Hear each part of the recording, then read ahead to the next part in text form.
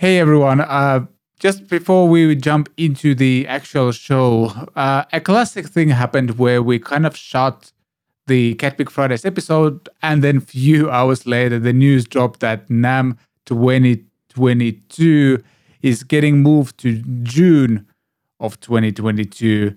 And we actually addressed the NAMM show quite a lot in the show, so it just made sense to do this kind of I don't know, this is a prelude or a trailer for the upcoming show. I don't know, something like that. We quickly want to talk about the implications of this decision by NAMM, and then we'll jump to the show itself. And yeah, personally, this is actually kind of exciting news. Some people know that we have a baby coming in our family in a month or so, actually, and you never know what kind of baby it will be. Maybe we'll sleep just fine, maybe not, and all those kind of things add stress. And like preparing for something like NAMM, like getting sponsors and planning the travel and all of that, it's a lot of work and a lot of stress. And the fact that I don't have to do it now is pretty awesome. Plus, June would be an awesome time to go there. Like timing wise, things kind of wind down in Finland at that point anyway for summer, so that'd be great. And yeah, Rich, what are your initial thoughts on this? My initial thought was, what perfect timing, because we literally filmed our episode a few hours before this was announced, and we did do a segment. Well, we actually, at the start of the show, we talked about NAMM 2022, and we ended it saying, fingers crossed it's going to happen. We think it can. And of course, now we know that it can't, and it's been moved to June. And I have mixed feelings about it. On the one hand, it's probably good in terms of COVID. You know, winter is more difficult than summer. They can probably make an event happen in summer. But there's a few things about it where it kind of makes me wonder about the implications. First off, it's going to be in Anaheim from June the 3rd to the 5th. So it's going to be hot. So for Europeans like us, for the Finns, you guys are going to melt.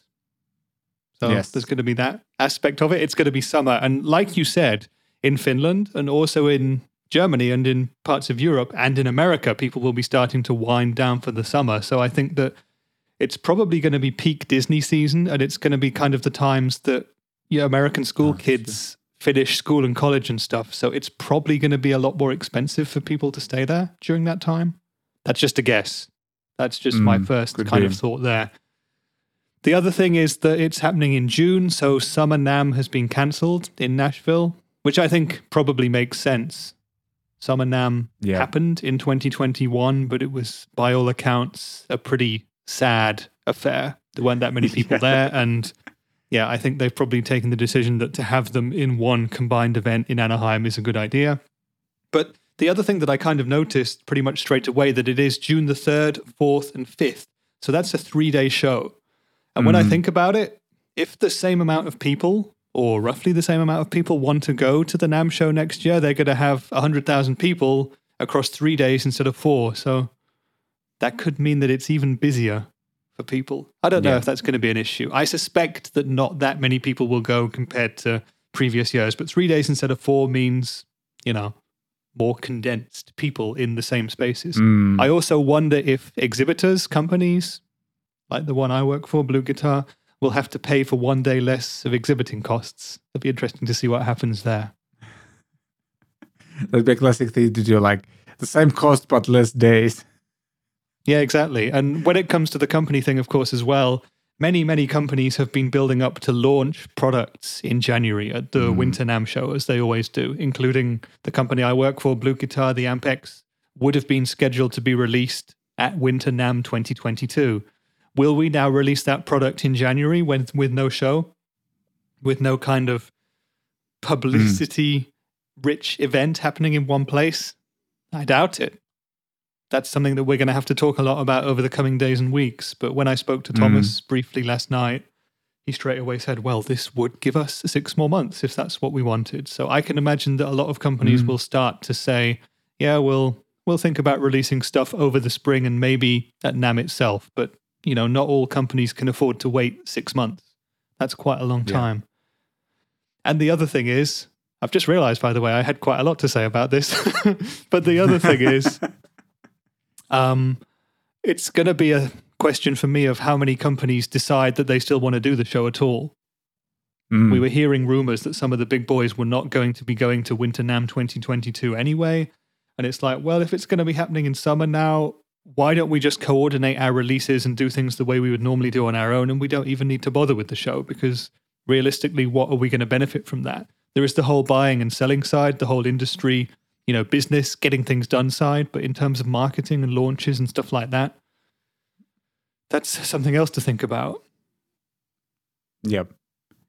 Yeah. Yeah. And Interesting to see, like, is this a one-off thing, or will, for example, well, I've felt for a long time, like, based on what I've heard, the Summer NAMM was kind of dying anyway, or like it was a way more smaller scale event at least.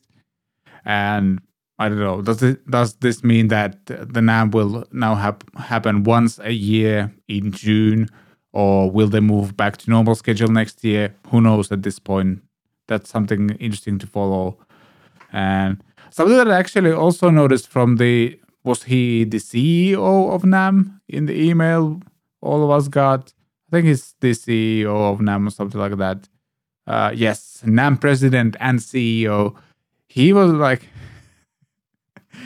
he was mentioning like influencers in his video as well, like all the influencers gathering there as well. And like, that was interesting. I guess they finally realized that there's a ridiculous amount of YouTube and social media people at those events as well. That was kind of fun. Yeah, if you go to namm.org, anybody watching this, you can see the statement from NAMM, and you can see some quotes from people from companies in the business. We should leave a link to that in the description, Vlad. But yeah, there's a really interesting part of the quote that Joe Lamond, the NAMM president and CEO, mentioned. He says, we couldn't do it in winter 2022, so we've moved it, and we think this is going to be a great opportunity. And then he says, I imagine this gathering will have the kind of impact of a Beatles moment or the introduction of MIDI. Definitely one you will not want to miss. So make of that what you will. I'm not sure it will quite be a Beatles moment, although there were some controversial and less popular Beatles moments throughout their career. But true, I really hope that it can be like that. But yeah, we wait and see. We wait and see if it can even happen in June. There are some nice quotes from people from a bunch of companies there. So there's people from Yamaha, there's people from Shure microphones, there's people from Zoom, there's people from Deering banjos, there's people from Hal Leonard, the music publishing company, and the boss of Sweetwater also saying that this is a great thing. So they've got a lot of company support already, and hopefully there will be a lot more, because for me personally, I think the NAMM show is a great thing and it should continue to happen. Yep, true. Yeah, personally, one final point. Yes, go ahead. Sorry, one other thing I wanted to say. You just mentioned it a little bit when you talked about influencers all being there.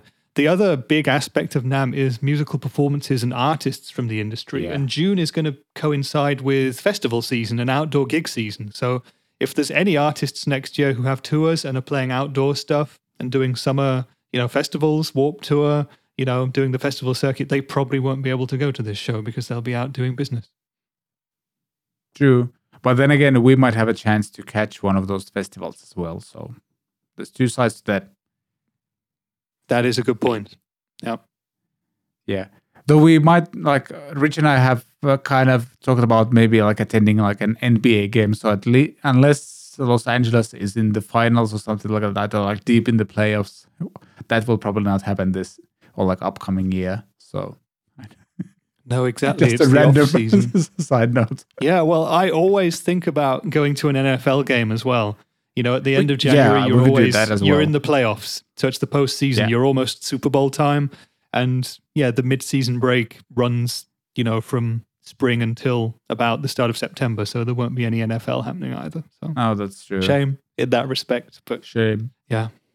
What do you guys watching all think about NAMM being postponed? Do you think it will happen in June? Do you think it's a good idea to move it or a bad idea? Please write your comments, and I think Vlad and I can discuss them next week. And I think a lot of other people in the business, in the industry, will be weighing in with their opinions too. So it's going to be a really interesting discussion. And it's going to be really kind of exciting to see how this pans out and how it works for companies as well. Yeah. Yeah, definitely. All right. So there's the kind of pre-show notes. Now to the actual show. Have fun.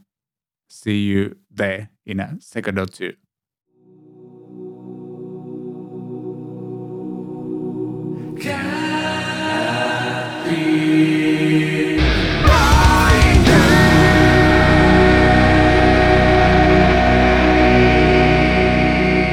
Well, hello there, Vlad here. Welcome to CatPick Fridays episode 28. Had to cheat right away because I never remember the episode numbers, but it's 28. Once again, I'm joined by Mr. Richard Morgan. Hello. Hello, Vlad. Hello, podcast. It's a great day to be alive. So you're doing that? No. You misheard. Yes. It's the wind screaming hello podcast. Yeah, it's just a bit of delay from last week, I think. Not much. Yeah. I mean, I'm working quite hard at the moment. It's always a busy time for the industry. You know, we're thinking about the NAMM show quite a lot. It's like, can it happen? Will it happen? As we've previously discussed. And can we get our new product range ready in time? Always the crucial question. Man, yeah, I get it. Mm-hmm. Like, as someone who's also like thinking about going to NAMM, and it's something we've discussed offline. Very, very difficult to figure out what's going on. Like, for example, in Finland, COVID situation is like going pretty well, and I think we start like really opening up like in October or so. So that's super exciting. But being in Finland versus traveling overseas and spending 10, 11 hours on a plane with other people, it's a bit different than just going to your like grocery store or visiting friends. So, man, I want to go, but tough decisions. Yeah, the flight is kind of a scary prospect. So it's kind of the flight and also the physically getting into the USA at the moment, because I don't believe that anyone can just go to America right now. You have to be there for a certain business-based reason. You know, it has to be I see. In some ways beneficial to the USA to have you there right now. So that could be tricky too. Interesting. It's like, tourists aren't really able to go there right now. And it's going to be a case of, can we go there? And will it be a case of, the NAMM show counts as business, which is important enough to let us enter that country? I guess we'll find out. I mean, we'll also have to see how things go, as winter hits, as it gets colder, as more people get sick, maybe, possibly. We'll have to see. We'll play it by ear. Yeah. That's how it is, I guess. I just remember that I need to renew my passport because that was an issue in 2020 already. Possibly also something you should do. Yeah. Yeah, definitely. It doesn't take long here, so that's good. But last time, so 2020, January days, when I traveled, my passport was like, there was like 3 months or so left. And I guess that's some sort of a red flag for like border officials and such, because I had to fill some extra forms because of that, because my passport was only valid for like 2 months. Yeah, that's always a problem. Yeah, so, definitely get a new passport before you go. Yeah. Weirdly enough, like I just filled the form where I kind of put in all of my data anyway, and then they just let me go. So I'm not quite sure what it was, but yeah. Need to do that, definitely. Even if I don't go, it's not expensive, and if it happens, then I'll at least have the passport. But yeah, as I mentioned, like I'm also kind of planning all of this, and we'll see how it goes. There's a lot of ifs, sort of speak. Yeah, exactly. Yeah, actually happen, but it would be awesome. It would be really awesome. So it would be awesome, and if there is any really chance that I can go, I will. Yeah, and like it still feels weird to be amongst a lot of people in general. Like I mentioned last week that I played at church again, and there's 100 people like capacity limit, and even that feels like whoa, people, lots of people. Yeah, that's a lot of people right now. It's weird because we've been so isolated from everything for the past year and a half. And so these situations that we just totally took for granted before, or were just completely normal, now they're just strange. and hard to manage. And Yeah. I think a lot of people sort of panic now when they're stood in a big line or when they go to a concert or a sports event or something. It's bizarre, but we'll have to get used to it again. And yeah, hopefully we get to do that in person at the NAMM show. Fingers crossed. Yes, exactly.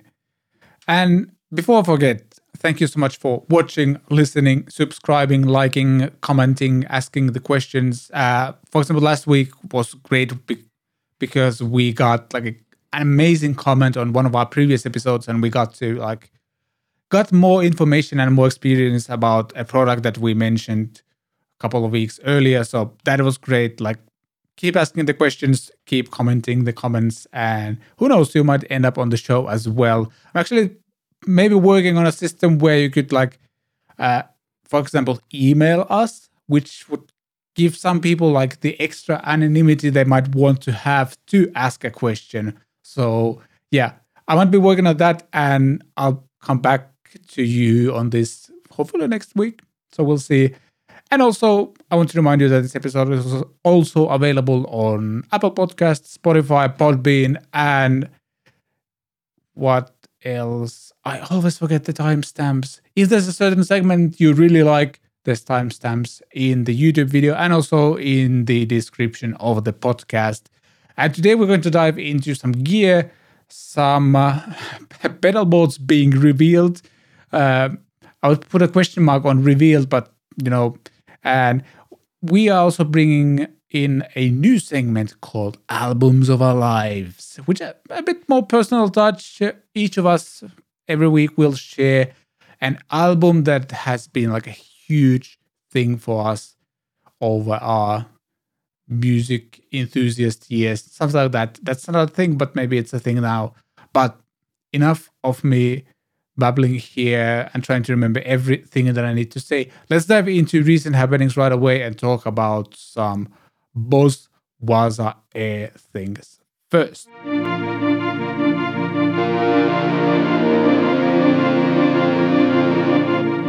Yes, as I mentioned, Boss has just released, a few days ago, they released these Boss Waza Air bass headphones / amp things.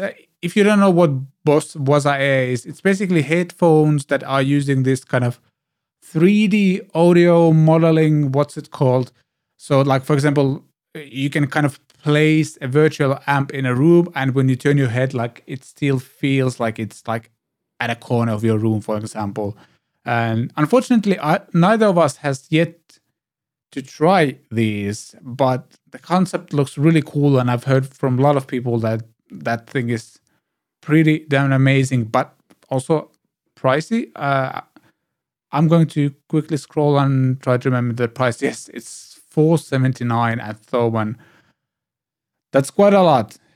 But then again, this might be the ultimate practice tool for anyone who's living like in an apartment or just don't want to bother the rest of the family or anything like that. So this is really cool.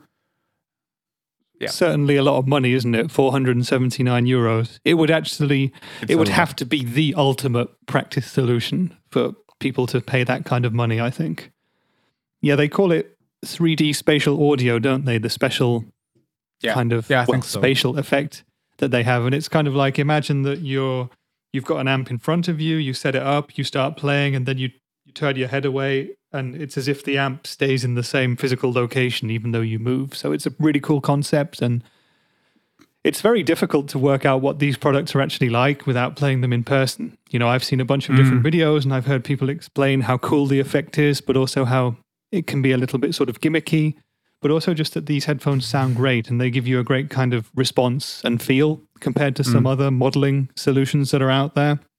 So in that sense, these sound really cool, but yeah, as always, a couple of questions. The price, why is it £120 or euros more expensive than the guitar version? That's an interesting question. Oh, that's true. That feels unfair, if you will. Yeah, it's like you're being penalized for being a bass player. I know. We should support bass players. Yeah, maybe it's something to do with they had to design extra special different low-end frequencies for these headphones, which required more Could be. technology in the headphones themselves. I don't know, but it just seems a bit odd. Yeah, that's the thing.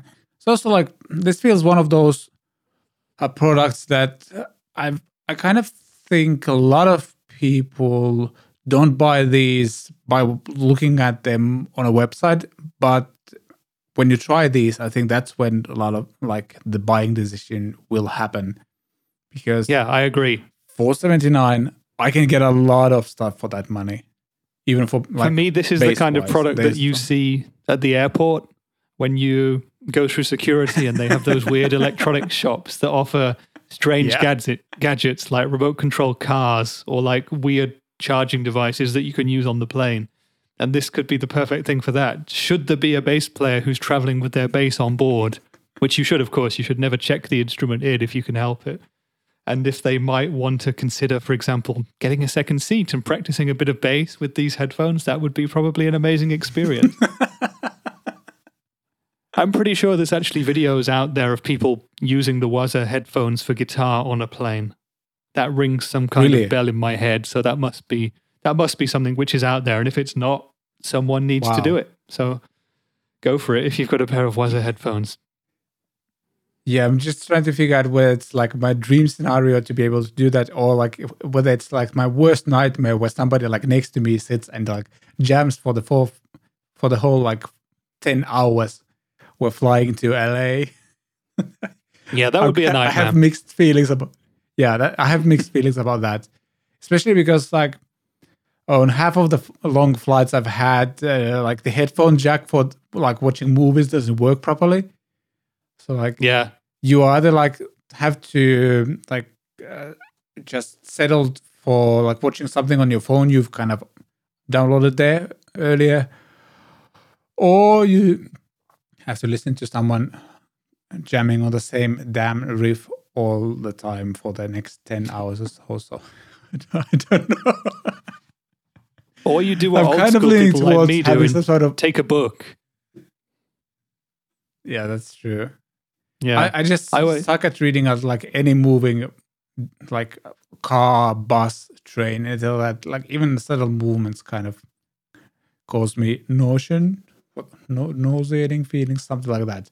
Yeah, Okay. just have trouble reading on a Yeah. moving. Interesting. I have that in vehicle or cars, aircraft. but not on planes. And on trains, it's kind of in the middle. So on planes, I'm good to read. So that's nice. Although if you can watch movies, I think that's always better. But anyway, we digress slightly. Don't do that bass thing. Just do it for a crazy viral video, maybe. Make that on a plane and don't annoy everybody else who's trying to rest or do some work on the flight or whatever. Leave them be. But yeah, back to the Waza Air bass headphones. I would love to try these, but I think also that it's like a case of these coming out in COVID will make them very difficult to test as well. How do you test headphones in a pandemic? That's true, by the way. Didn't think of that angle, but yeah.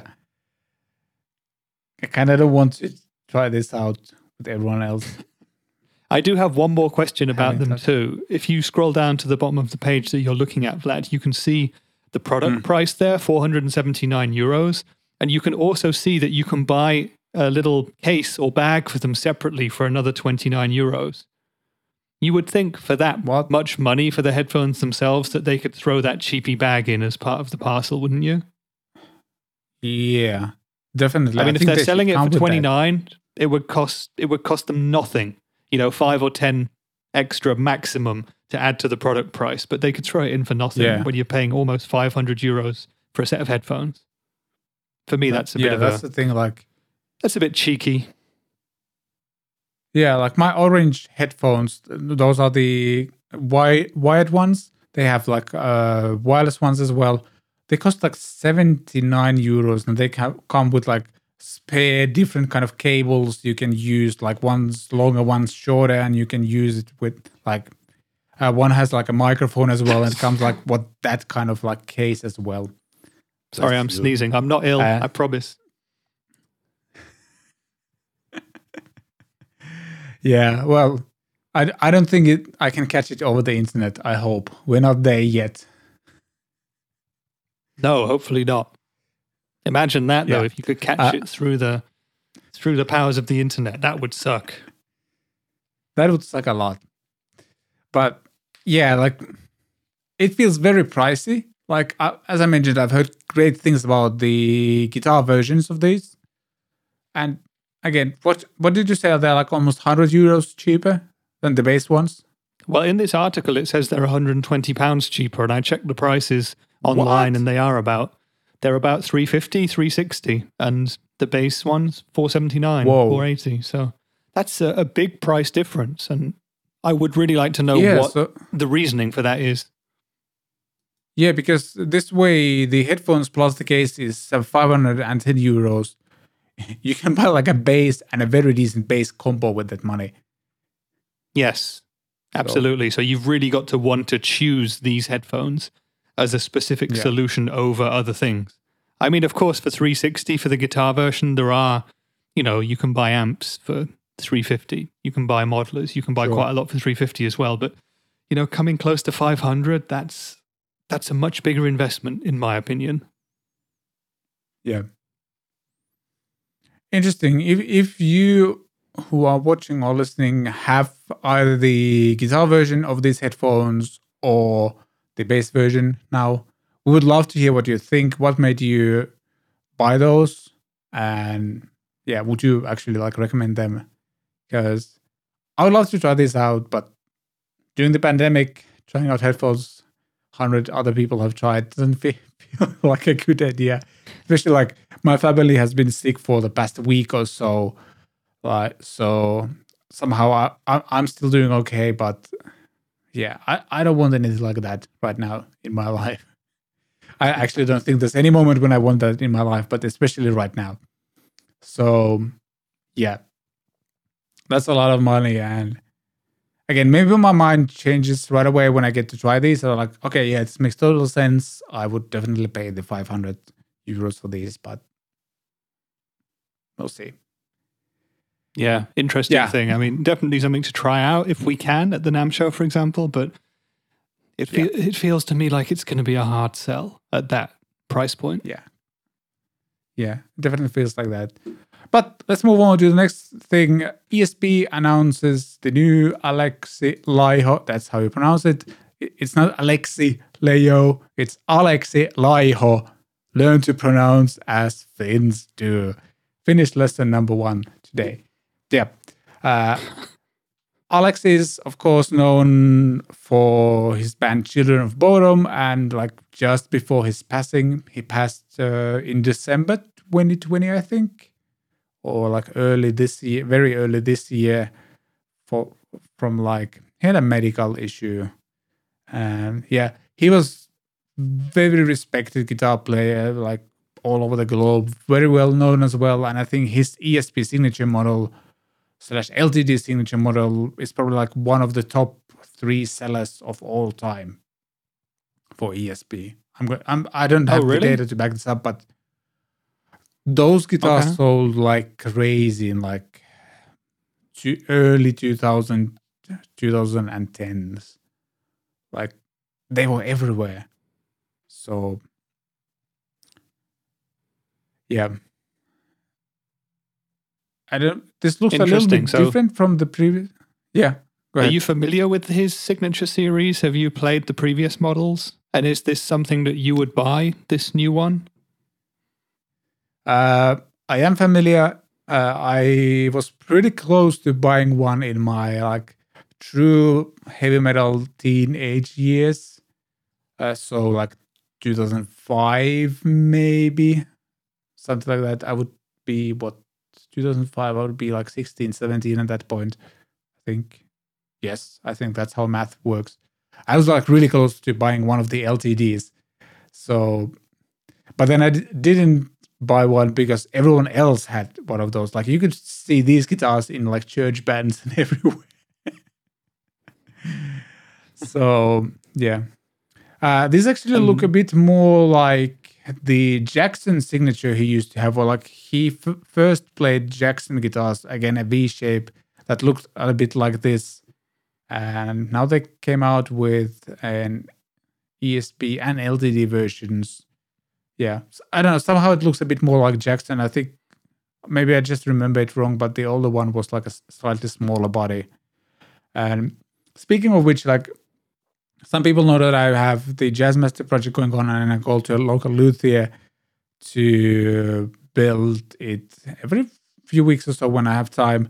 And last time I was there, like one of these types of guitars was there for repairs, because as you can see on the pictures, like there's really long like upper horn and like the lower horn, and I think like 30%. This is just my like guesstimation. Like 30% of all the guitar luthiers in like between like 2005 and 2010, like probably like 30 to 50% of their repairs were like fixing people's guitars who had like LTDs and ESPs that they had hit when trying to do the Alexi Laiho tricks with their guitars and hit those corners into like a wall or a chair, anything like that, and there were always cracks or like a horn would break or anything like that.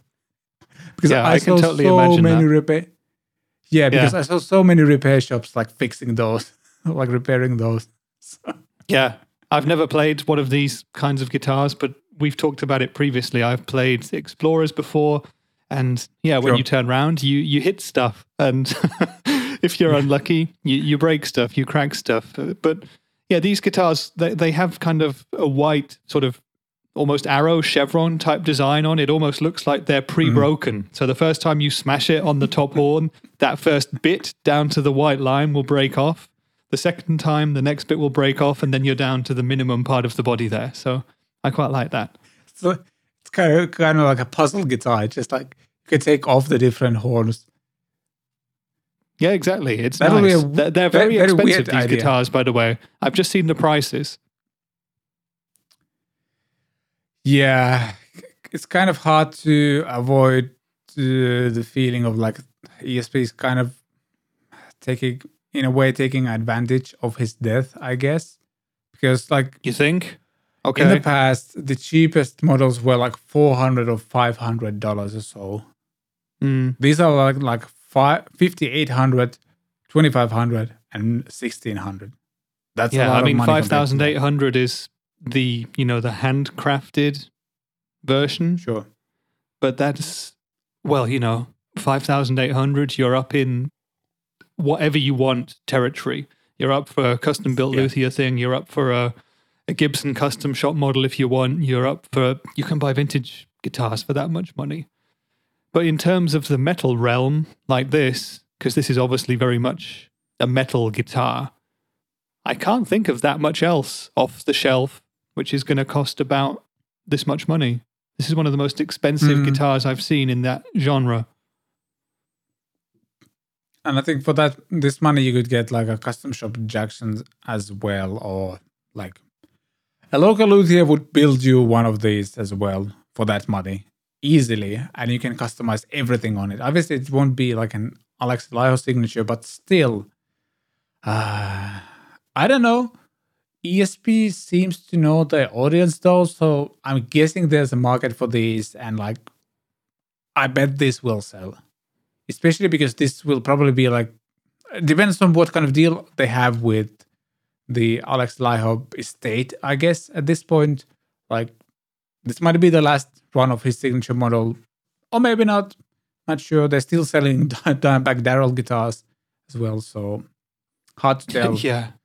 But yeah, I don't know. This just makes me sad. Like, I wasn't a huge Children of Bodom fan, or his new band whose name I forgot the name, but yeah, he had a new band as well going on. Like, he was in a metal genre, he was one of the few like unique guitar players, both like composition wise and also like the way he played and the kind of riffs he created and stuff like that.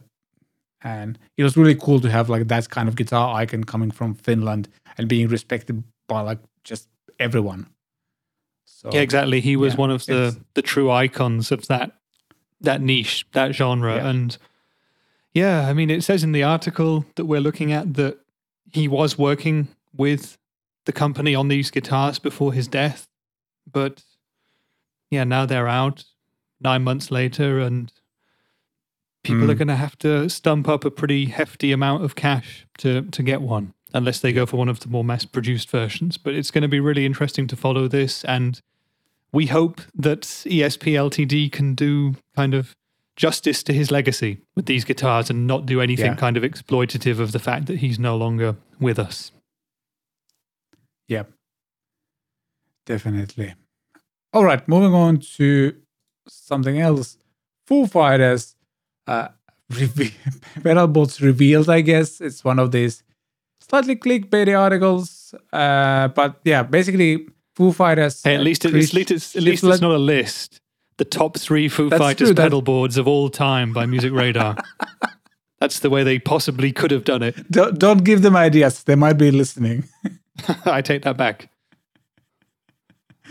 But yeah, Chris Shiflett, so one of the guitar players from the band, has shared some details or like just pictures of touring pedalboards, and see if I can make the pictures bigger. So the first one is his own pedalboard, and this is quite something. Everyone watching the show on YouTube, you can see the photo. This is a pretty big pedalboard, I'm gonna say. And also there's like this kind of funky looking switching system for all of his pedals. Seems like it's custom made switches, everything. Custom made MIDI switches, yeah. Because this is a big board. Hey, yeah. I just noticed, is there a clone on this pedal? The one on the right? There is. That is a Klon KTR right there. Ha. So there you go. Interesting. That's secret to Foo Fighters tone. Yeah, this is a hell of a board. I'm just trying to count the number of pedals. So we've got a POG, Octava up on the top left. There's 2.5 rows of pedals. You've got the POG, and then next to it is the JHS Muffaletta. So that's all different kinds of big muff in one pedal. Then we've got an MXR. What is that MXR? Flanger? MXR Flanger, which I'm unfamiliar with. I'm guessing the next one is the MXR Phaser because it looks like the Van Halen design. We've got a Holy Grail EHX Echo. Then we've got a tiny little box which is actually housing a lamp for the pedalboard, a pedalboard lamp. So it's actually not a pedal. I was just about to say. Then we've got the JHS VCR, which was the Ryan Adams signature pedal, which was removed after Ryan Adams was involved in some controversy a couple of years ago. That pedal still exists, but was renamed and the branding with Ryan Adams was removed. There's a Klon KTR. By the way, I have to quickly... Sorry, I have to quickly also mention that Ryan Adams was like, what's the word, like cleared of all the accusations sometime later, actually, I think. Yeah, I mean... Unless It's always controversial to talk about this kind of stuff, but yeah, he was. He was, he did some stuff which I guess could be seen as being regrettable, and I don't think we should go into the politics or anything like that. That's not what this show is for. No, but yeah, he was one of those people who was accused of stuff. Stuff happened. You can read about it on the internet if you wish to, and he's, lost his association with JHS pedals, and he seems to have been not that active as a musician since. Which purely from a musical perspective is very sad because he was and is an incredible musician and made some amazing records. But there we go. Let's I'm a big leave that to the side. Big fan of his music, so yeah, definitely. All right, back to the pedals. Yeah, back to the board. So after that, we've got the Klon KTR on the right, and on the middle row, we've got some interesting stuff. We've got a Boss Wazza CE2W chorus pedal, and then we've got 2 Strymon timelines, if I'm seeing that correctly. Oh, that's true. 2 Strymon timelines, and one of them is labeled Friedman, and one of them is labeled AC30. And there's an AB switcher elsewhere on the board, and another switcher labeled AC30 and Friedman, so we can assume that he's using a 2-amp setup, he's got an AC30 and some kind of Friedman amplifier, and he's just got effects which run through one of the amps as opposed to the other. So there we go. Yeah, and then there's a Lely switcher for the 2 amps there. TC Electronic Polytune pedal, another switching device, and down on the bottom row we've got a 1, 2, 3, 4, 5, 6, 7, 8, 9, 10 button what looks like a custom-made MIDI switching device. It might not be, but it looks very cool, very functional. Next to it is an EP booster, a Boss FS5L switcher, an SP distortion or boost pedal, which is made by the same company as the EP booster, Exotic Effects. I'm not really sure what the SP does. And then there's is that a volume pedal? Could be a wah. I'm not sure. There's not a lot of wah in the Foo Fighters, except in I'm going to guess it's actually a wah pedal. There are some solos with... Yeah. And I think he pretty much plays most of the solos in the band anyway. So I would say it's a wah pedal. Yeah. Okay. I can remember this, immediately remember one song with a wah in the lead. So yeah. Okay. But yeah, massive board, lots of pedals, very impressive. The kind of thing you would expect a guitar player in a band like this to have. In my opinion, so anyway. This pedalboard to me is like, for me this pedalboard is like a good mixture of like switchability, but also kind of having like a hands-on feel, so to speak. Because the switcher he seems to have is like a loop switch in a sense, like you turn on one of the buttons on the switcher and then it kind of puts that pedal in the loop. And then it takes it out. So I'm guessing there's no like presets or anything like that. It's just like makes his life easier, so he doesn't have to tap dance as much, at least during a live set. Then there's also like a pretty big patch bay going on the like top right side of the pedalboard as well. There's like A/B something switches. So like when he arrives to like a gig place, just put the cables into the right cables into the like patch bay, so to speak, and then you're good to go. So that's really cool. I've actually had something like this as well, like not to this extent by no means, but like I've had these kind of manual switches. And that was before I started to sing in a lot of the live sets. Once I started doing the singing part, I kind of gave up on all of this. I just don't have the foot accuracy or time to like hit several buttons for the next section of the song and sing at the same time or get ready for my harmonies or anything like that. So I don't think he sings in the band though, so he might have a bit more time to do this. I'm pretty sure he does backing vocals, doesn't he? I mean, I know he's got his own projects where he does lead vocals, and he's a great singer. His own stuff is kind of like much more sort of southern rock, bit country-ish. He's very, very good. I like him a lot. He seems to be a really top guy and a great player. Yeah. Yeah. From this pedalboard, I wouldn't mind getting any of these pedals. Like, I can approve all of them. I'm actually interested to, like, would love to know where in the Foo Fighters repertoire he's using the POG. Is this shifting up or is he shifting down? Is he adding like an octave up? That's tricky to think of. The only song I can think of where they're playing in a really low tuning or anything like that is Stacked Actors. But as far as I remember, that's true. That is just a standard guitar with the low string tuned down to an A. And I remember that because that was on the There Is Nothing Left to Lose album, and that was one of the first tab books that I ever had because I loved that record and I loved the guitar stuff on that record, Yeah, so that was down to A. I can't, off the top of my head, think of any real octave stuff that they do. Maybe he's recreating like an organ sound or something. I also have to say that the last probably 10 years, I haven't really listened to any of the newer Foo Fighters stuff. So, it's possible that they've done a song in the last decade which features octave effects. Perhaps someone watching this can tell us, because it's definitely something we should listen to. Yeah. Like, I've, like, over the past 10 years, like, I've liked a couple of songs from each of the albums, so, like, I think, but then again, to me, Foo Fighters has always been a band where they have, like, few amazing songs on the album, but there's very few, like, albums I, like, absolutely love. But when you see them live, they have so many hits to play that who cares? Yeah, it would be the same for me as well. I mean, I love a couple of their early records. There Is Nothing Left to Lose is probably my favorite.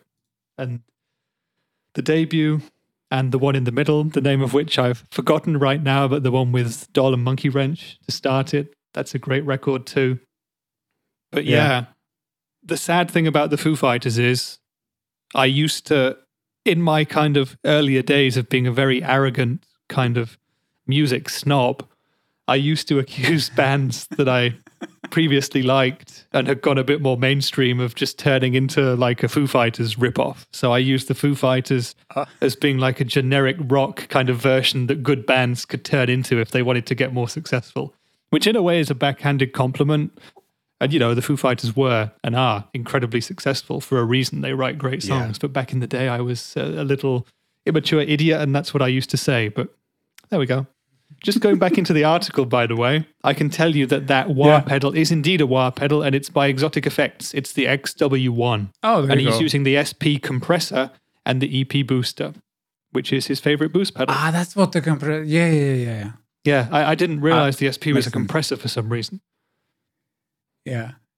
I just quickly browsed through the rest of the article and realized this was the high point of the pedal boards out of the three, because if we move on to Dave Grohl's pedal board with this blurry picture we have over here, it's not exactly as fancy as the one we just saw. There's like a Boss TU2 or TU3 MXR. That's probably a flanger as well. I think it's a Phase 90, isn't it? Yeah. Then it's a blurry MXR orange pedal. It's orange, so it must be a phaser, right? Yeah, I'm pretty sure it is. Then there's two Boss digital delays. I think that's DD3. One's set up in one way and the other one says Aurora, so that might be for just one song. Yeah, it's for the song Aurora, which is also off the Nothing Left to Lose album, and which has a very kind of, very well, for me anyway, personally, an iconic delay intro on the guitar.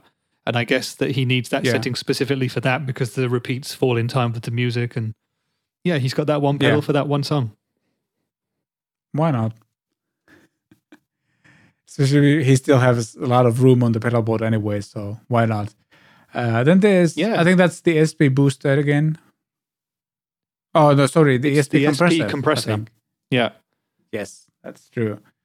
And then there's, I think I'm reading custom audio electronics foot switch. I'm guessing that could be a MIDI switch for amps.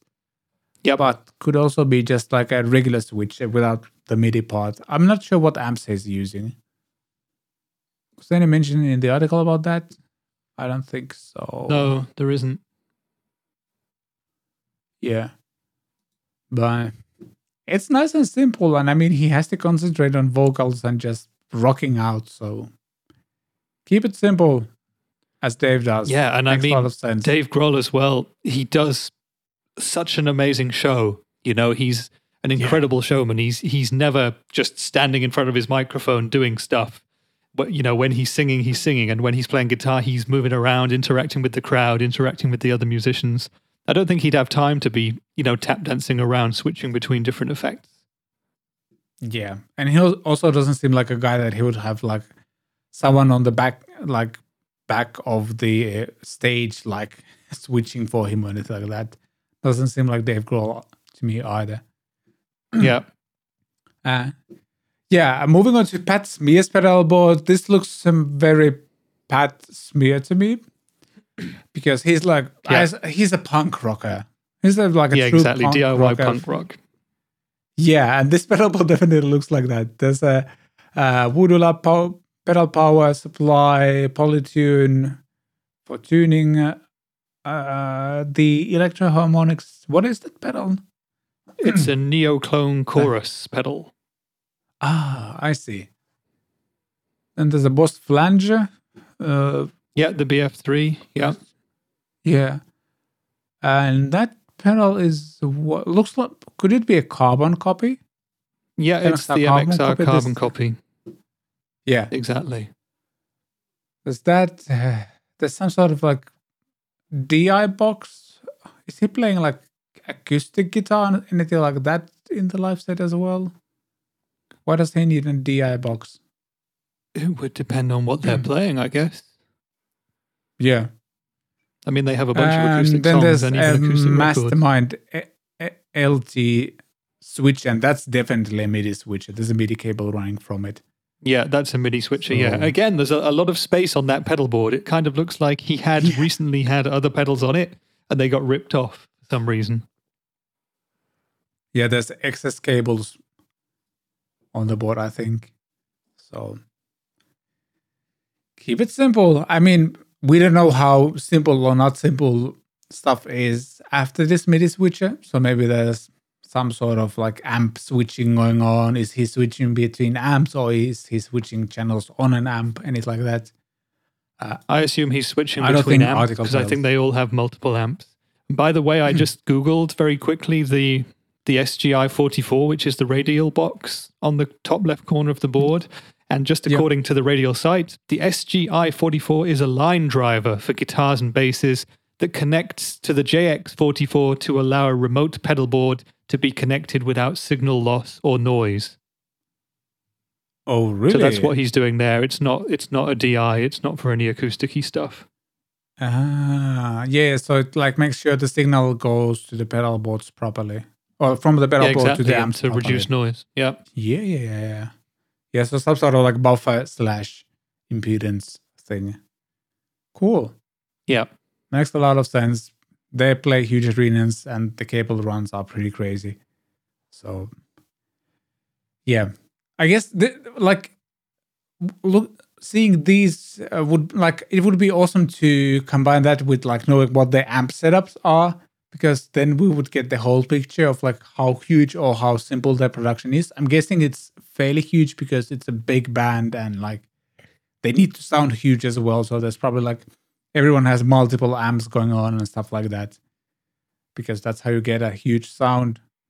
But yeah, exactly. I mean, start with 3 guitar players, and a lot of the time they're playing without lead stuff going on. There might be a rhythm guitar being doubled by 2 guys, or playing different variations or fingerings thereof, and like an octave chords lead thing going on, but they create an absolute wall of sound. Yeah, they're a great live band to see. It's been many years since I've seen them play live, but they were amazing.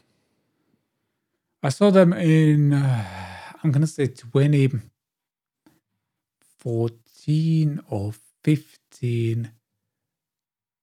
Could have been 16. Somewhere in that vicinity. Don't quite remember, but I loved it. But the act before them was Biffy Clyro, who are ridiculously good musicians. One of the bands who I accused of turning into the Foo Fighters light when they signed their major deal after their 3rd record and started making tracks that sounded like the Foo Fighters. Yeah. One of my favorite bands of all time previously, Biffy Clyro. So they were supporting. But in 2014, they would have already been doing their more kind of, I hate to say it, generic rock stuff. Without the weird time signatures, without the proggy composition. Yeah. Yeah. Well, I think I jumped that, like I joined the fan club way later. Like I didn't know the early punk years and anything like that. And actually like kind of ignored them when they like heavily played on the Finnish radio as well. I think I just found them like a few years ago. So, yeah. But basically what I was trying to say is like, they are so incredibly tight as a band. The songs are pretty fast tempo, even the newer stuff, most of the time.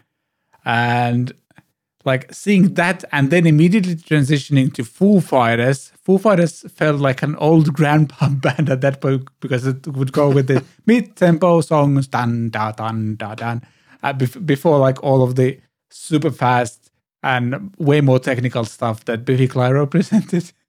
I kind of almost swapped the 2 bands around, but obviously Foo Fighters was the main act on that festival. So yeah, I still enjoyed it a lot.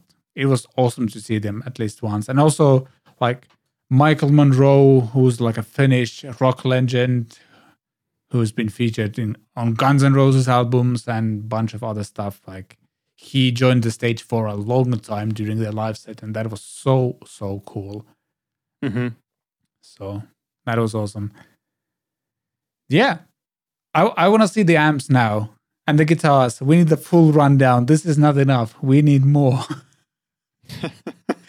I feel when we see like we're being withheld from information that we would really want to see, because definitely vital information. Like how many guitars they have per guy. Like, do they swap guitars for every song or for just some songs, or what's going on? Yeah, it's funny, but there have been rig rundowns and similar articles with the Foo Fighters, but I don't think there's one which is up to date for 2021 or anything like that. And if you go back to 2019, Chris Shiflett's board, for example, was totally different, and he was using different amps. So we need to know what they're doing now. In terms of guitars, it would also be really interesting because Dave Grohl, of course, he's pretty much a Gibson man. He has his signature DG 335s, which I absolutely love. I think they're fantastic. Yeah. But they're pretty much out of reach of the normal player because they're very limited. He played or plays Explorers as well. And Chris Shiflett has his signature Fender Telecaster Customs, which also look like amazing guitars and tick almost all of my boxes for getting one, but I never have. And I know that Pat Smear plays Framus a lot. I believe he might have had a signature Framus, but I'm not sure. Maybe you know? Yeah. But I don't remember seeing him on the Framus artist roster, but I'm not too well familiar with that either, so I might be wrong. But yeah, I think Chris also, like, he kind of mixes it up. He has his signature Fender, but I think I've seen him playing Les Pauls and 335s as well. And Pat also has all of these interesting guitars. Like, I think he plays a baritone quite a lot in the band as well. I got it wrong, by the way. It wasn't Framus, it was Hagstrom. I knew it was something like that. So apologies to Hagstrom. Yeah, they definitely kind of look similar. Like the similarities, at least, like when it comes to the design. So yeah, exactly. But as you were saying, yeah, he does often play a baritone guitar, doesn't he? That's how they get the huge sound. Yeah, exactly. Very cool band. But yeah. Bit generic. Yeah. But very cool. Come on. No, that's just a joke. Are they generic because they kind great. of created that genre? Like, are they generic because of that? That's also the question. Like, yeah, you could say that in a sense they are generic because they conform to this one genre, but you're right in that they did almost create that kind of music themselves. They were one of the innovators for this kind of modern stadium rock sound. So, yeah, all credit to them. I think they're great. What would be amazing would be if you could somehow have them play a concert for you and pick your own greatest hits set, because they've got so many great songs. And I think if you went to a gig of theirs, you'd probably be disappointed that they didn't play 3, 4, or 5 of the ones you really wanted to hear, because they have so many massive hits. Yeah, exactly. And that's the thing. Like, there's a few songs here and there on their albums I don't think they play those live that much, but I would love to hear them live. That would be just so cool. Yeah. So yeah, totally agree. Let's jump to the next thing. Bill Finnegan, who's the designer of Clone Centaur, has taunted a possible live stream. Or actually, that happened, and this is where I let you take over. You watched the stream, right? I didn't watch the live stream. I caught up with it actually this morning before we're filming today, which is Wednesday. And he ended up doing the live stream last night, which was Tuesday, September the 7th. He had originally scheduled it for the 3rd of September, my birthday. Coincidence? I think not. But he postponed it, unlike my birthday, and he postponed it then again for Tuesday, the 7th of September, and it happened. And I think a lot of people were very excited to hear what Bill Finnegan, creator of the legendary, iconic Klon Centaur and KTR pedals, would have to say. And as we've seen just from the previous thing that we did with the Foo Fighters, bands as big as the Foo Fighters feature this guy's overdrive pedals on their pedal boards. So he's one of the godfathers of modern day overdrive. And I think when we talk about the most legendary types that there are, the Klon Centaur is always up there. And everybody who is everybody has made a clone or an homage to that pedal. So we know how good they are in that sense. But anyway, so Bill Finnegan has been making these pedals since the early 90s. He now, or in recent years, has been building the Klon KTR, which is a smaller, more pedalboard friendly version of the pedal. And they do that thing, that Klon sound, which many guitarists know and love, which is anything from a thick, pushed, clean sort of a tone through to pretty mid-range, almost high-gain crunch. And they thicken up and fatten up a signal, and the original Klons had a buffered bypass circuit. The KTR, you can choose between true or buffered bypass, and people just said that it gives some kind of magic sprinkle of tone to your sound. So anyway, that's the Klon Centaur pedal, and he did a live stream, and that was kind of special because Bill Finnegan has never really been seen that much in public in recent years. He's not a public person in any way. He's very private, and he didn't show his face in this live stream or anything. So he had a friend of his who was playing guitar for him during it, but he didn't show his own face. And because of all this, people were kind of thinking, what's he going to announce? What's he going to say? What's the cool thing going to be? And there was one kind of announcement, but the rest of the live stream in a way was a little bit of I'm not going to say a letdown, but it was just a little bit it was very normal comparing to what our expectations probably were. So it's a 35-minute live stream, and the first 10 minutes, it just says the stream is going to start. Then it starts, and you hear him talking, explaining a few different things, and you don't see his face, so it's a bit weird. Just a close-up of some of his pedals on like a dirty concrete floor. And he makes a couple of comments about a few different things. For example, I don't know, about how, for example, Josh Scott from JHS was trying to sell the 002 serial number Klon for $500,000, which was obviously a joke, but it doesn't seem like Bill Finnegan thought it was a joke. And then he lightly criticizes people who do pedal demos and put everything at 12 o'clock because of the tolerances of pots. You know, pots have a 10% tolerance or whatever, so 12 o'clock on this one might not be 12 o'clock on this one, so he has a bit of a word about that. He also then talks about people preferring true bypass pedals over buffered bypass and the other way around, and now talks about how lots of people seem to prefer buffered bypass, and he says that the Klon is almost always better on buffered bypass mode. It's even written on the KTR pedal, by the way. And then he goes into some sound examples with the 3 pedals. So he's got one of his original Klon Centaurs, and he's got 2 Klon KTRs, and it sounds interesting. The guy playing guitar plays some kind of garage rock and roll sort of stuff, and it sounds good, and he tweaks the pedals to get them all to sound pretty much the same. And then finally, after about 27 minutes, he comes to his announcement, which is that he's finally run out of the NOS diodes that he uses to build his Klon KTR pedals. So he originally bought stocks of these NOS diodes back in the 90s, and finally he's running out. So what he's going to have to do now is change the clipping diodes in the new Klon KTRs. Bombshell, right? What a huge thing. And then he goes on to say that, well, he had 2 Klon KTRs on the board in front of us that we've been hearing, and they sounded exactly the same, of course. And one of them has the old clipping diodes, and one of them has the new clipping diodes. So there you are. That was the announcement. So I've probably just spoiled the live stream for anybody who was thinking of watching it, but watch it anyway and hear the sounds, because it's quite interesting, and it's very cool to learn a few useful tidbits of information from this, legendary, iconic figure of the guitar pedal scene. And yeah, like I said, it was a little bit less spectacular than I expected it to be, but an interesting watch nonetheless. And if you fancy watching it this weekend, for example, go do it. If you like Klons, he's the guy to listen to. Yeah. Yeah, the whole mystery around Klon pedals and stuff like that, combined with this, I guess, like Mr. Bill Finnegan being quite elusive as well. It's a great marketing strategy, even if he's not doing that on purpose, I guess.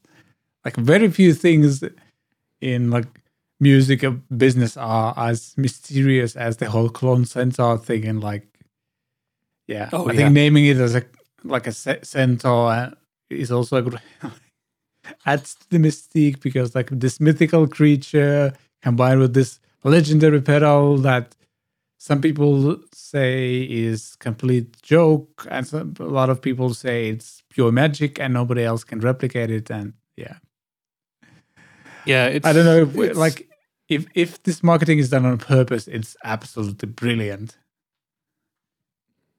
I'm not 100% certain because I don't know Bill Finnegan or anyone involved with his company, Klon LLC, but I'm 99% sure that none of it was done on purpose. It's all done through, rumor, first word of mouth, and now online and the internet and forums and stuff like that. And he's just, in some ways, the beneficiary of it because he's the original guy, but also now, of course, he will be losing lots of money to all the other companies who mercilessly clone his pedal and sell it for a lot less money. So It's a tricky one. There was another kind of semi-amusing part of the live stream where he talked about the person. He doesn't name the person, but the person who is selling the 002 serial number Klon Centaur for $500,000. And he tells the story about how actually 002 was the very first one built. He built a batch of 16 originally, and that was 002 to 017. So 2 to 16. Oh. And he made 16 at a time because that was all he could fit on the table space that he had at that time to build pedals. He physically didn't have more room. And he was very poor at the time, so he knew he would have to sell them all to pay the bills. But he also knew that he would want to keep 001, so he made that a little bit afterwards. And that's the one that he now has. And the funny thing is that he was kind of criticizing the massive prices that these pedals sell for and that 002 was being offered at. But then a few minutes later, he opens a box and he has 001 in it. And then he says, and this is the original one and I would never sell it. I have no reason to sell it or anything like that. But hey, if anyone wants to come with me with a massive offer, I've got some expensive house repairs that need doing. So email me and we'll sort something out. And I was like, okay, great. Nice one. So if anyone has a spare $500,000, call Bill Finnegan and buy Klon Centaur 001 so he can fix his house. Yeah. I also feel like he kind of increased the price of the one Josh has now because it's kind of the first one in the sense like the one that went out to the market. Kind of feels like that. So like, because it was the first one built as well, like he built 001 after. So yeah, it's interesting, isn't it? But I mean, he knew what he was doing at the time. And I guess he also could never know that these original serial number pedals would ever become so ridiculously expensive because, every sane person knows that it's absolute madness. What's gone on with those prices? It might sound like I'm making a bit of fun of this live stream, and I'm kind of laughing with it in a way, but I'm really, I say everything I say with the utmost respect. I love my Klon Centaur homage pedals. I love the circuit. I love everything about it. I love the mystery and the mystique. I love the online discussion and videos and everything that goes on around this pedal. And it was kind of funny watching the live stream, but obviously, I wish Bill Finnegan all the best with everything that he's doing, and I hope that people don't turn against him because he's having to change the clipping diodes in the new Klon KTR. And I hope that he gets to carry on, making a decent living from actually selling this pedal because he's one of the few people in the last few decades who's come up with what is a decent semi-original overdrive pedal design. There aren't many, but the Klon Centaur is pretty much in its own category. Yeah. Definitely. Yeah. Really interesting stuff. Like, I think I've owned a couple of different like Klon Centaur type pedals. One of which was, I think, fairly close, like design wise as well. From what I've known, like the one I had, I didn't actually like realize at first that goes for the Klon Centaur sound until like somebody told me, hey, yeah, that's like a Klon Centaur type of thing. I was like, oh, really? So this is what it's about, and I like that pedal a lot. Just didn't quite know how to use it at that point, like with the setup I think I was going most for. people seem to use it in a way that you would use your Pure Sky pedal, and the Pure Sky is more like a Timmy pedal, but it's kind of like as a clean push. It just thickens up your original tone and gives you a little bit more of what you had while retaining the character of your guitar and amp's tone. So it's one of these mythical transparent overdrives that people get so excited about, including me. And I think that Yeah. pedals like that are great, but there are other ways to use them. And in this live stream last night, Bill Finnegan had all of his clon pedals on 100% full-on gain the whole time. So there you go. That's how he uses them. Yeah. Now we know. And people That's do the only also way to say use that them.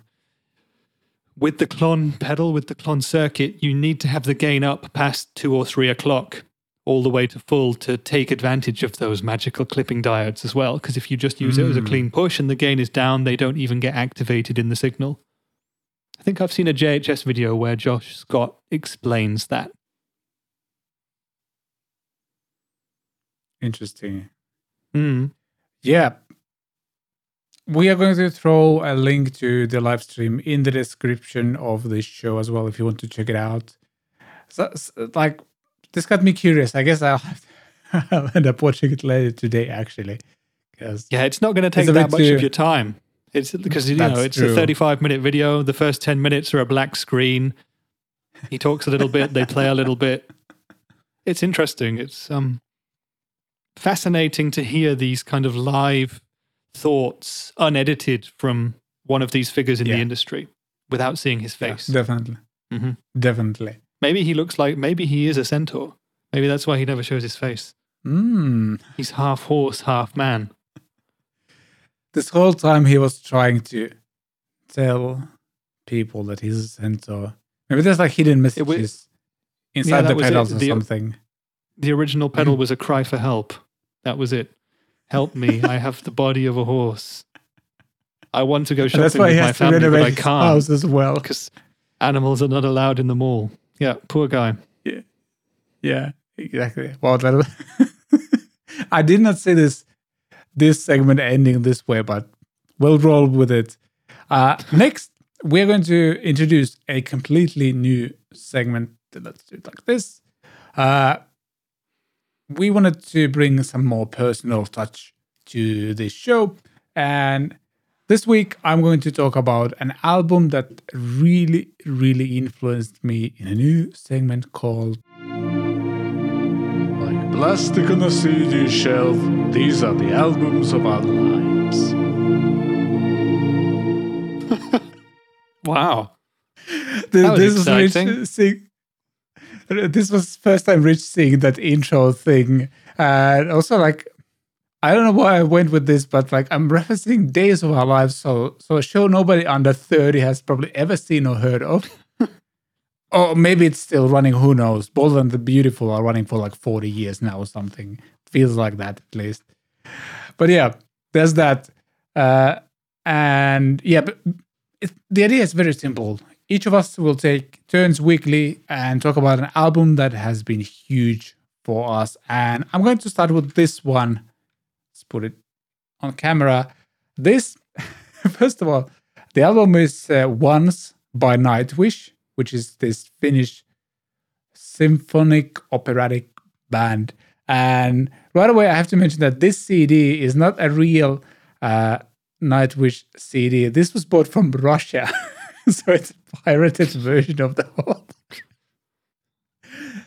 This came out in 2004. So I was 15, 16, what was I at the time? No, 2004, I'm going to say I was like maybe 15 or so. So I didn't have the money. Like we did our like annual trip to Russia with my family, and being the poor kid I was, this is the only one I could afford. It doesn't have like any proper booklets inside and it's like that. And there is like a CD cover going on at least here. Or like it's not like it doesn't say like CD RW and it's like that, but it's still like a very Russian thing to have. I think I might have bought like some sort of special edition of that album as well, but this is the only one that I found in my CD shelf right now, so we'll just went with that one. But this album was such a huge thing for me. It's like still one of my favorite albums. By the way, this album was released in June 2004. And yeah, for those who don't know Nightwish, it's that band I want to say, kind of created the whole heavy metal symphonic thing with like an classically trained singer, because this singer at the time, Tarja Turunen, was like an opera singer. And Nightwish was one of the first, if not the first, to do that. And it was really unique at the time. And this album, to me, this feels like the pinnacle of songwriting, because they combined all of the heavy metal elements, all the classical elements, and kind of at this point they had two amazing singers as well, because Marko Hietala is also the bass player of the band, is also a ridiculously good singer. Like all of those elements come together to form one amazing album. The songwriting is top notch, and yeah, one of my favorite albums ever. And just I still remember like where I was sitting in my aunt's room in Russia, in one of the cities near the Finnish border. We were visiting, and I put on headphones and had one of those portable CD players. Remember those? They were a thing back then. Put Discman. it on. I had one. Yeah, exactly. And the first song, Dark Chest of Wonders, like the first opening heavy riff, and yeah, the 15-year-old me got chills all over the body. It was just absolutely amazing. And unlike a lot of the albums from my past that I listen to now, like this still holds. This is still so good, and I still can listen to the whole album. I remember most of the lyrics for all the songs. I remember most of the riffs for all the songs. And yeah, one of my, I'm going to say this is top 5, maybe in top 3 albums ever for me. So yeah. Are you in any way familiar with Nightwish? Nope. Cool. Yeah, I mean, I know of them. I've heard a few of their songs, some of the biggest hits, but sure. It was never really that much of a thing for me, because at the point in time when they were at their biggest, I was not that much into metal, and I was certainly not sure how to really kind of, I guess I didn't understand the way they merged the operatic elements with the metal, and it was just two things that at that moment I wouldn't listen to separately, so metal and opera, and put them together and it doesn't make something better, so I'd never bothered with them. So perhaps you could recommend where I could start with them. Is there a specific song on this album that you would recommend that I and everybody else listens to? Let me think. I'm going to cheat and look at the song listing. Like if you would start with, well, Nemo is the like probably the biggest hit from this album, but I would probably go for the Ghost Love Score. It's one of the longest songs, and I think that's where the whole operatic thing and everything kind of really comes together. So yeah, start with that one. So not the easy hits, but like the kind of heavier stuff right away. Yeah. Okay, I'll give it a go. Yeah. But also, like, I think this was the first. Yeah, go ahead. You know, when you bought the album from your Russian pirate people, that you might not have got the real album? You could have been listening to it for 15 years not knowing that you got something different. Yeah, that's true. I probably need to show, like, I'm not going to have that as one of my, like, albums of my life, but I have a Bon Jovi album which is called Bon Jovi 2000. And it's like just random collection of Bon Jovi songs. And I think they really, like, It's My Life was the huge single at that time. So 2000, 2001, I think somewhere in that vicinity. And yeah, it's just random collection of like Bon Jovi songs. And some of the names of the songs are just like hilariously misspelled on that one. I'll like bring it to the next show. Just like remind me to show that in the next show. It's so good. And I actually need to check because I'm not sure. Like on that album, I think some songs might be wrongly named as well. But at least with this one, it does have all the songs it's supposed to have. So that's good. Very cool. Isn't it also weird to think that there will be some younger people watching this episode who will have no idea what we've talked about when you said CDRW or something like that. There will be, younger teenagers even today who've never owned an album on CD. They're more likely to have a piece of vinyl because that's the cool thing to collect nowadays. It's bizarre, isn't it? Yeah, kind of. There's definitely something of owning like a physical copy. Like, this is way more unpractical. Like, if I want to go for a run or anything, like, I'm not going to have a CD player in my pocket or anything like that. But like having a physical version of an album, there's just something really cool about it. I don't know. I'm actually like starting to consider maybe I should start buying like CDs again, because a lot of the stuff is still available on CDs, and it's also a great way to support the artist. And I just need to get a CD player, actually. That's something that I'm missing right now. I'm kind of...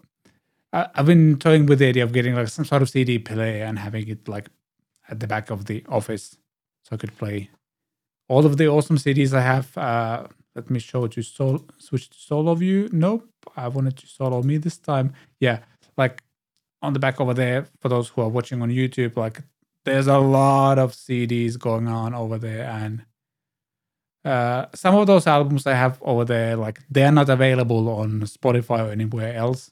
So it would make a lot of sense to have a CD player, and I probably need to get one. But yeah. Yeah, I also have CDs from, like regional bands that I'd seen or in some way been involved with from when I was younger. And those tracks, those artists, those labels, they don't exist on Spotify. So you generally can't find them. You might be lucky and find them on YouTube or something. But yeah, for artists like this, you need a CD player. Yeah, definitely. And yeah, like some of the songs from this album are still like the top hits on a Nightwish live show as well. So, for example, that Ghost Love Score, I think they still like to end their set with that one. It's like a big operatic, epic thing at the very end. I think it's a great song to end the show as well. So I can see why that's happening. And I think like Nightwish is also like responsible for a lot of other bands then going into orchestration stuff in their music, because they started like, this was the first album they had, like where they had like a proper orchestra going on as well. Before it was like keyboards and maybe a little bit of something going on, orchestra or like a choir maybe, but this has huge choirs, huge orchestra, all of that.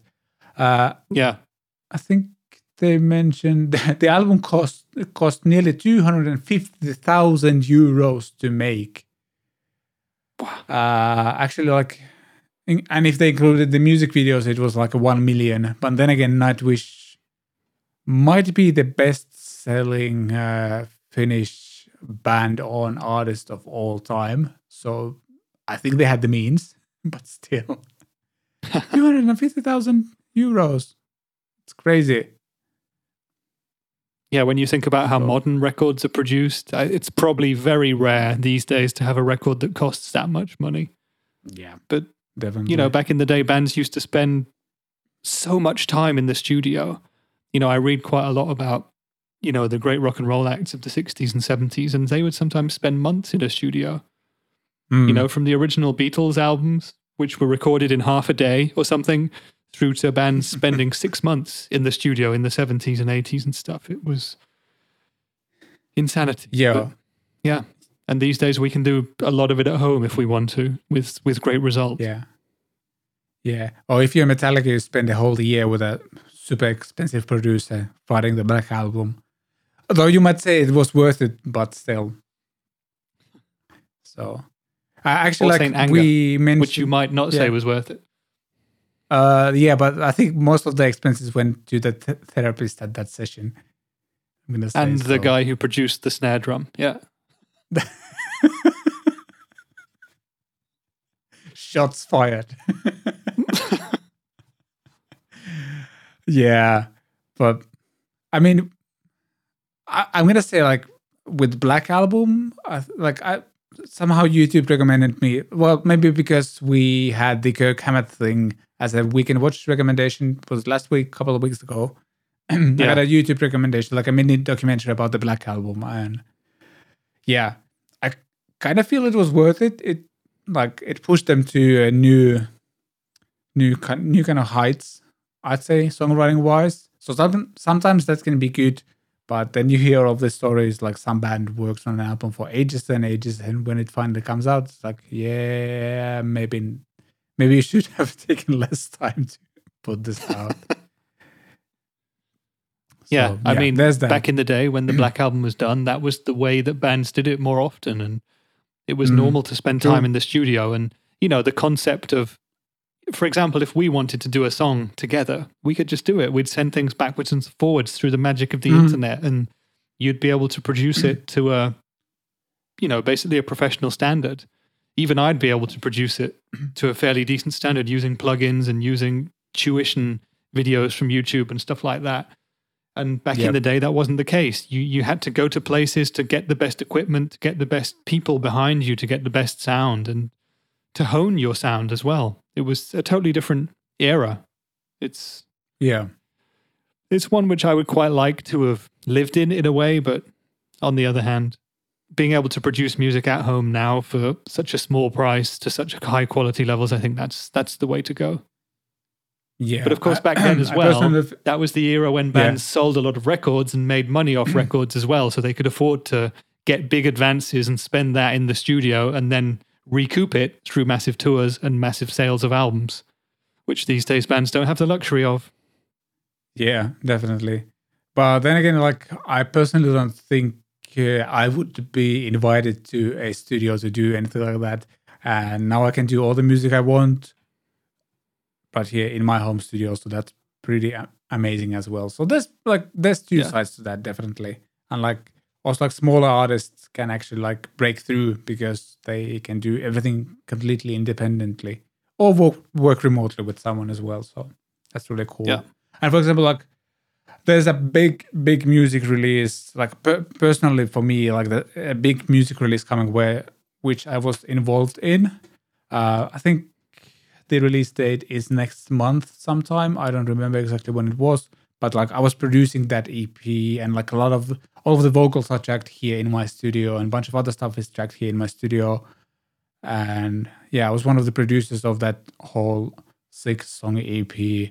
And even like 5, 6, 7 years ago, that wouldn't have been possible to do it this way. We would have had to go to a studio and pay someone. Now we did it here, and then there was another guy who did parts of that in his studio as well, and it sounds really, really good, I want to say. But more of that later when it's out. And yeah, that was my album of lifetime. What was the albums of our life? That's the name of this segment. That's the one. Yeah, somebody is going to need a second cup of coffee a bit later today. But next thing we want to do is to dive into some of your questions and comments. And I again clicked the wrong button. One of these days. Questions and comments. All right, let's do it. Question number 1 comes from, oh shoot, it's too small. The text is too small to read. Let me zoom in. Yeah, ABC on the Ibanez AC HH versus HSS guitars with Tom Quayle. So that's from 42 Git Street, the first one. So 2 years ago, 3 years ago. How does time work? The comment is Tom Quayle is definitely cuter than Martin Miller. That's a hot take. I reckon ABC is Tom Quayle's secret second account. Oh, yeah, that's such a vague and anonymous nickname that could be him. Is this what Tom is doing in his spare time? Yep, that's what he's reduced to. He's going around random guitar videos of himself saying that he's definitely cuter than Martin Miller. And I don't know if that's true. I'm watching, I'm sorry. This is really funny though. I like the idea of doing that.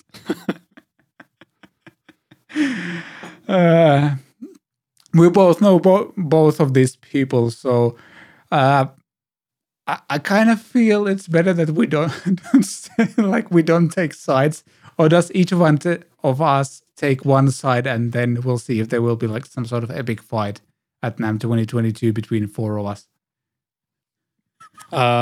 No, I don't wish to take sides. You can if you want, Yeah, but I can't choose. They're both like, handsome young men, both with excellent guitar skills. I guess I will say that maybe Martin wins because of his beautiful vocal capabilities. I'm not sure Tom sings. Or if he does, not on camera. Not on camera, at least. But maybe yeah, he's an amazing singer. Yeah. In terms of cuteness, I mean, if it's about conversation and the way of presenting a video, I would pick Tom Quayle because he's a great talker. I'm sure he's just great listening to him to have a beer with, to hang out on a romantic evening at a cafe or something. I don't know. Yeah, I don't know where I'm going with this, to be honest. Yeah, I was just waiting where it's going to go next. But yeah, I have to agree. Like, if I'm going for a jam session, I'd probably pick Martin Miller because he can sing so many different styles. But yeah, also if you go with Martin Miller, you would actually be able to recognize what he's playing on the guitar because he plays in standard tuning. That's true. Whereas Tom Quayle plays in perfect fourths, right? He plays in a weird tuning, which is a cute concept in itself, but very difficult for everybody else. Yeah. But yeah, what I was trying to say was that like Tom's voice calms me down.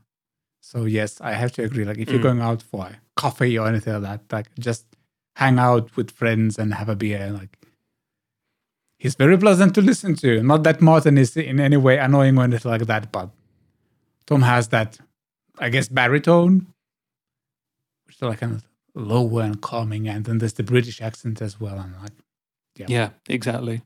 I like that. All right, should we move on to the next one? By the way, did you answer that comment? What did you tell ABC? No, ABC? I haven't. No, wait, I think I did. I think the only thing that I replied was like, that's, I don't know, something about like, that's a controversial take. Something like that. So, yes, there's that. Leave your comments down below if you think Tom Quayle or Martin Miller is cuter. Yes. I don't think you can do polls anymore on YouTube, but if you could, that's the question we would ask next. All right. Moving on to the next one. G-Man 44044. In what order do octave pedals fit in a pedal board or on a pedal board, I guess? What would you say? Where would you place your octave pedal? It would depend. But for me personally, I would stick it after all the drivey stuff and before all the time-based stuff.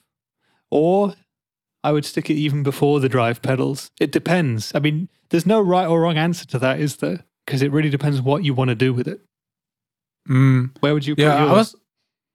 I was about to say, like, I think I actually replied to him and said that, or to this person, like, I would probably place it as the first thing on the board, just because that way, first of all, it will track better because you're not setting like overdriven signal into it. That's at least like a general rule.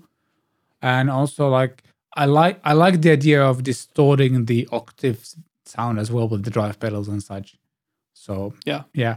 Actually, I have one kind of. I have the digital drop, and it's the first thing after my like input buffer switcher thing on the pedal board, and then it goes through all the drive pedals and such. Because it like that's so actually, where it tracks the best. Yeah, I think in terms of the standard answer, we would say pretty much first.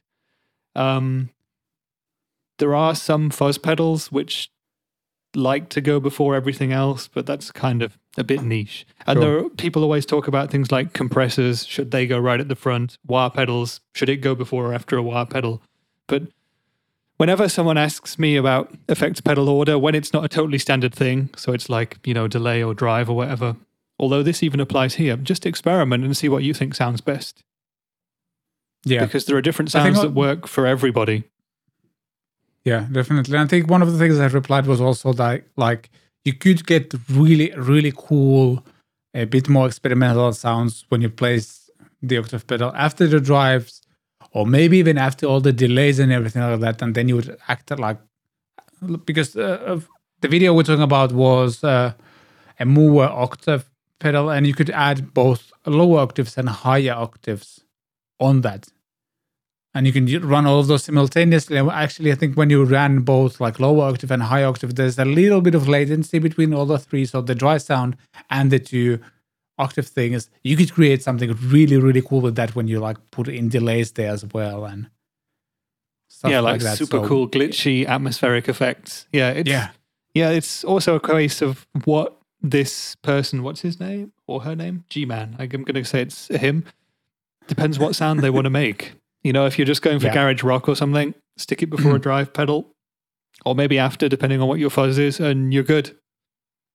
Yep.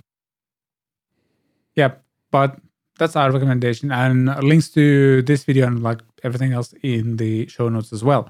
Moving on to question number 3, which is from Neil Aspinall, again a long-time friend of the channel, and he's commenting on the could Telecaster replace all your other electric guitars video that was released recently. By the way, that's a video that kind of nearly broke me with the amount of work, tracking 6 songs with the telly, mixing all of that, editing all of that.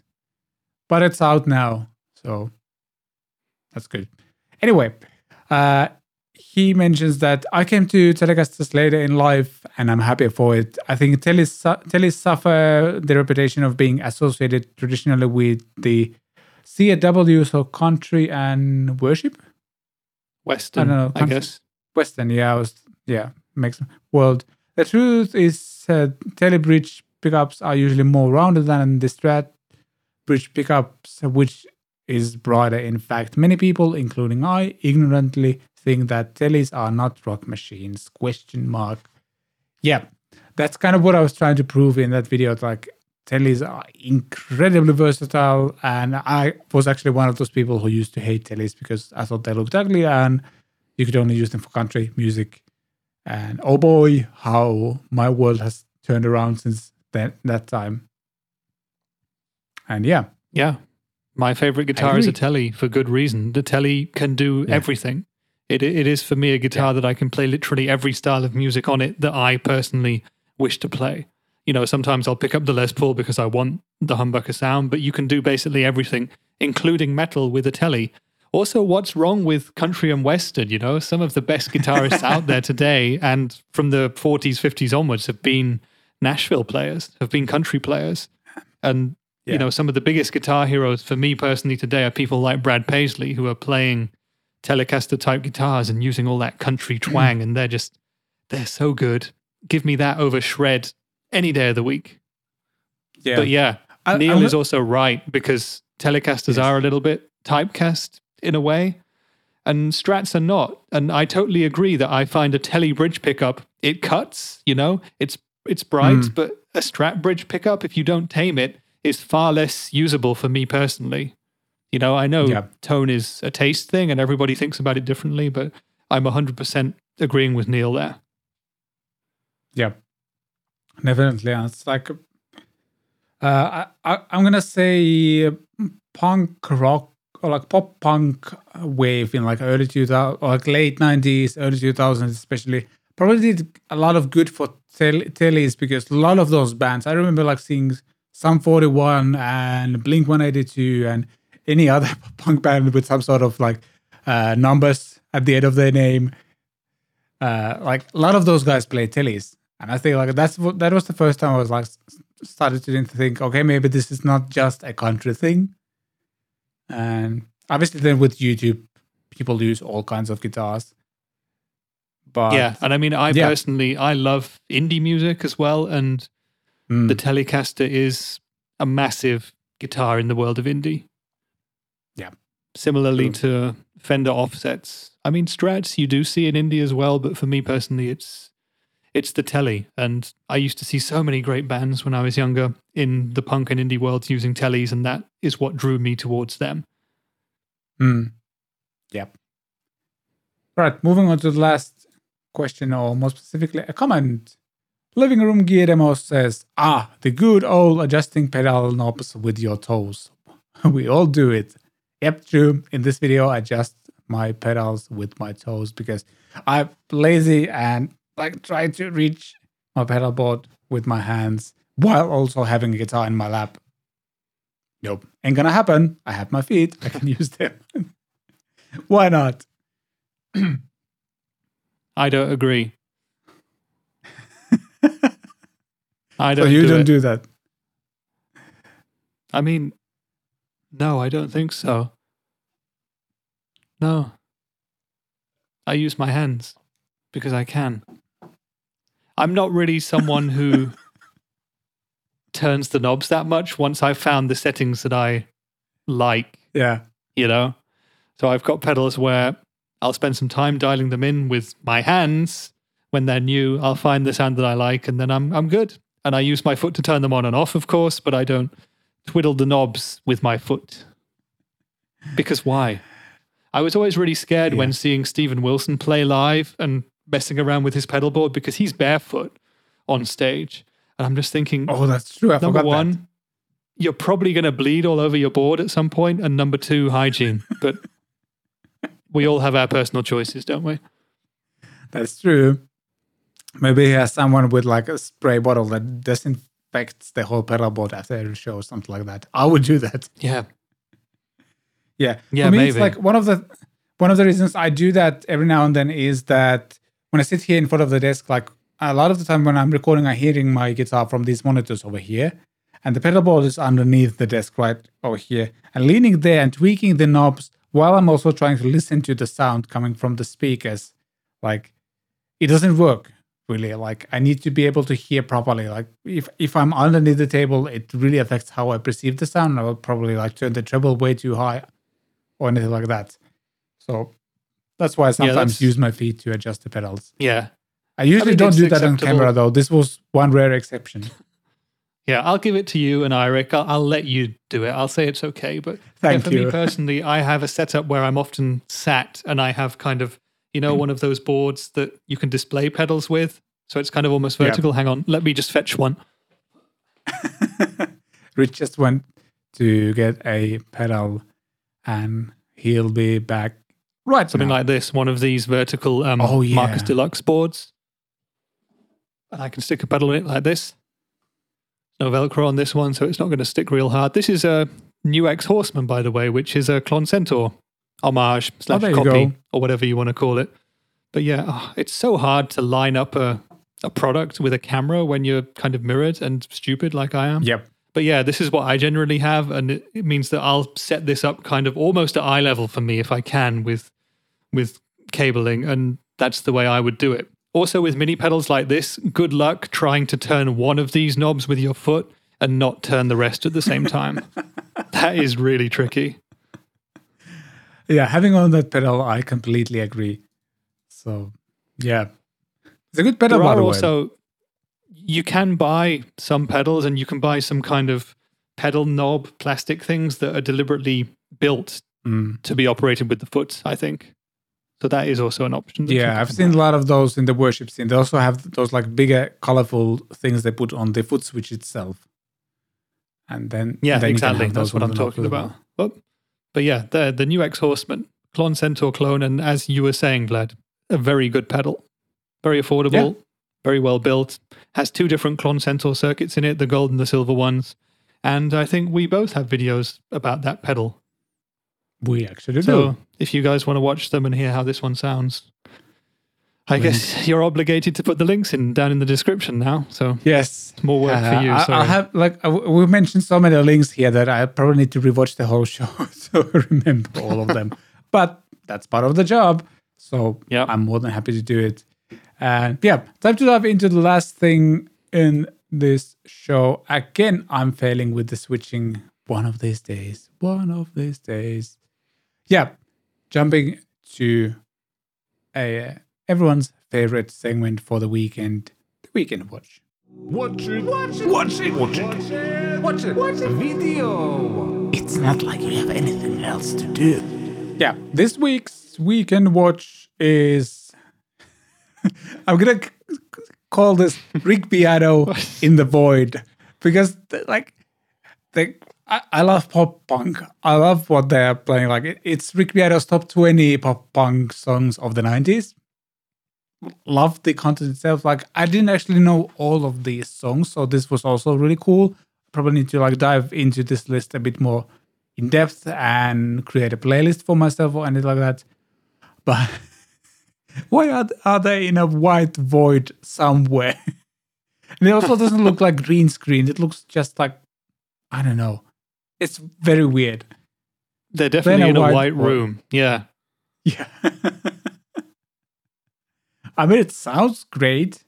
And also something to note, Rick is playing his signature Gibson here, which is apparently coming out very soon if it's not out already. Yeah, and it looks great and sounds great. All of the clips that they play sound fantastic. And Chip, the guy on the right there, doing the singing, he's an amazing singer. I'd never heard of his band, Left Front Tire, but I'd seen American Pie 2 many years ago, so I guess I'd heard them before. But he does all these different singers, and he does some pretty good impressions of some of them as well. Really, really good. Yeah. So if you like punk or pop punk and want to discover some more bands, because, if you were around in the 90s, you might not know many of these, definitely worth a watch. This was a really fun video. And you can also see that both the guys are having a lot of fun doing it. When they do their little scripty bits and when they play, they're really enjoying themselves. I think punk and pop punk are really, really fun genres to play because they're so simple and you just get to bash it out with full on energy and just give it everything. So, yeah, great video. Yeah, I've already watched it. I'll watch it again this weekend probably and go through Spotify and listen to some of these songs in full length because I didn't know them all either. I need to dive into a lot of those bands because somehow pop punk has become, I don't know, over the past year or so, I've started to dive into all of the Spotify pop punk playlists. But I don't enjoy playlists that much. I'd rather listen to either top list of a band or just albums of those bands. So yeah, this is a great way to discover a bunch of those. Also something to note, Chip, what's his name, right? Chip, I think he has a Dullard. Is it Dullard? Is that a real name? I don't know. Chip. His name is Chip. Let's go with Dillard. Chip. Dullard means boring. Yeah. So yeah, Chip Dillard. Yeah. The other guy. He's playing he looks like he's playing a Mesa dual rectifier in this video. I'm gonna guess it's that one, and then some sort of Park 4x12 cabinet, and Rick is playing some sort of Marshall.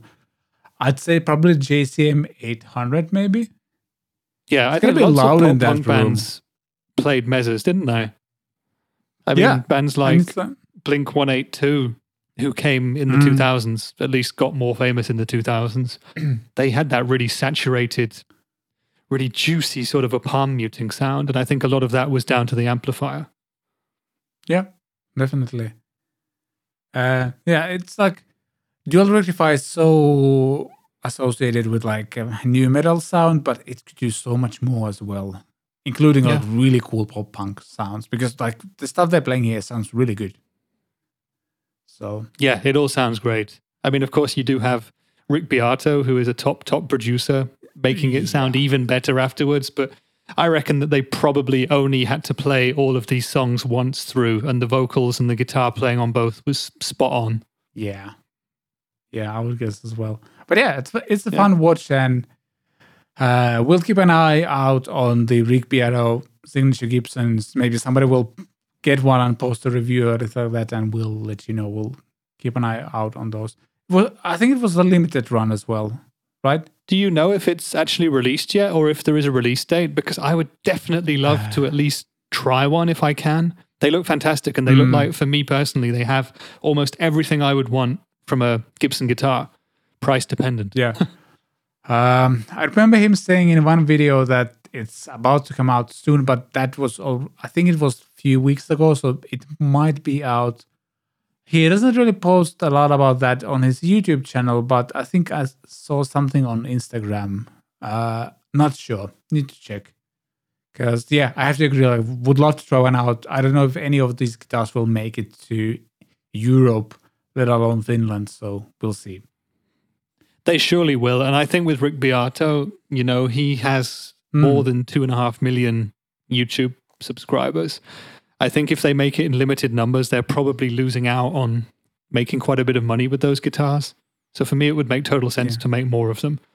And hey, even if they don't make it to Europe, let's hope that we get to go to the NAMM show where it will be there for us to test out and give our own opinions on it there.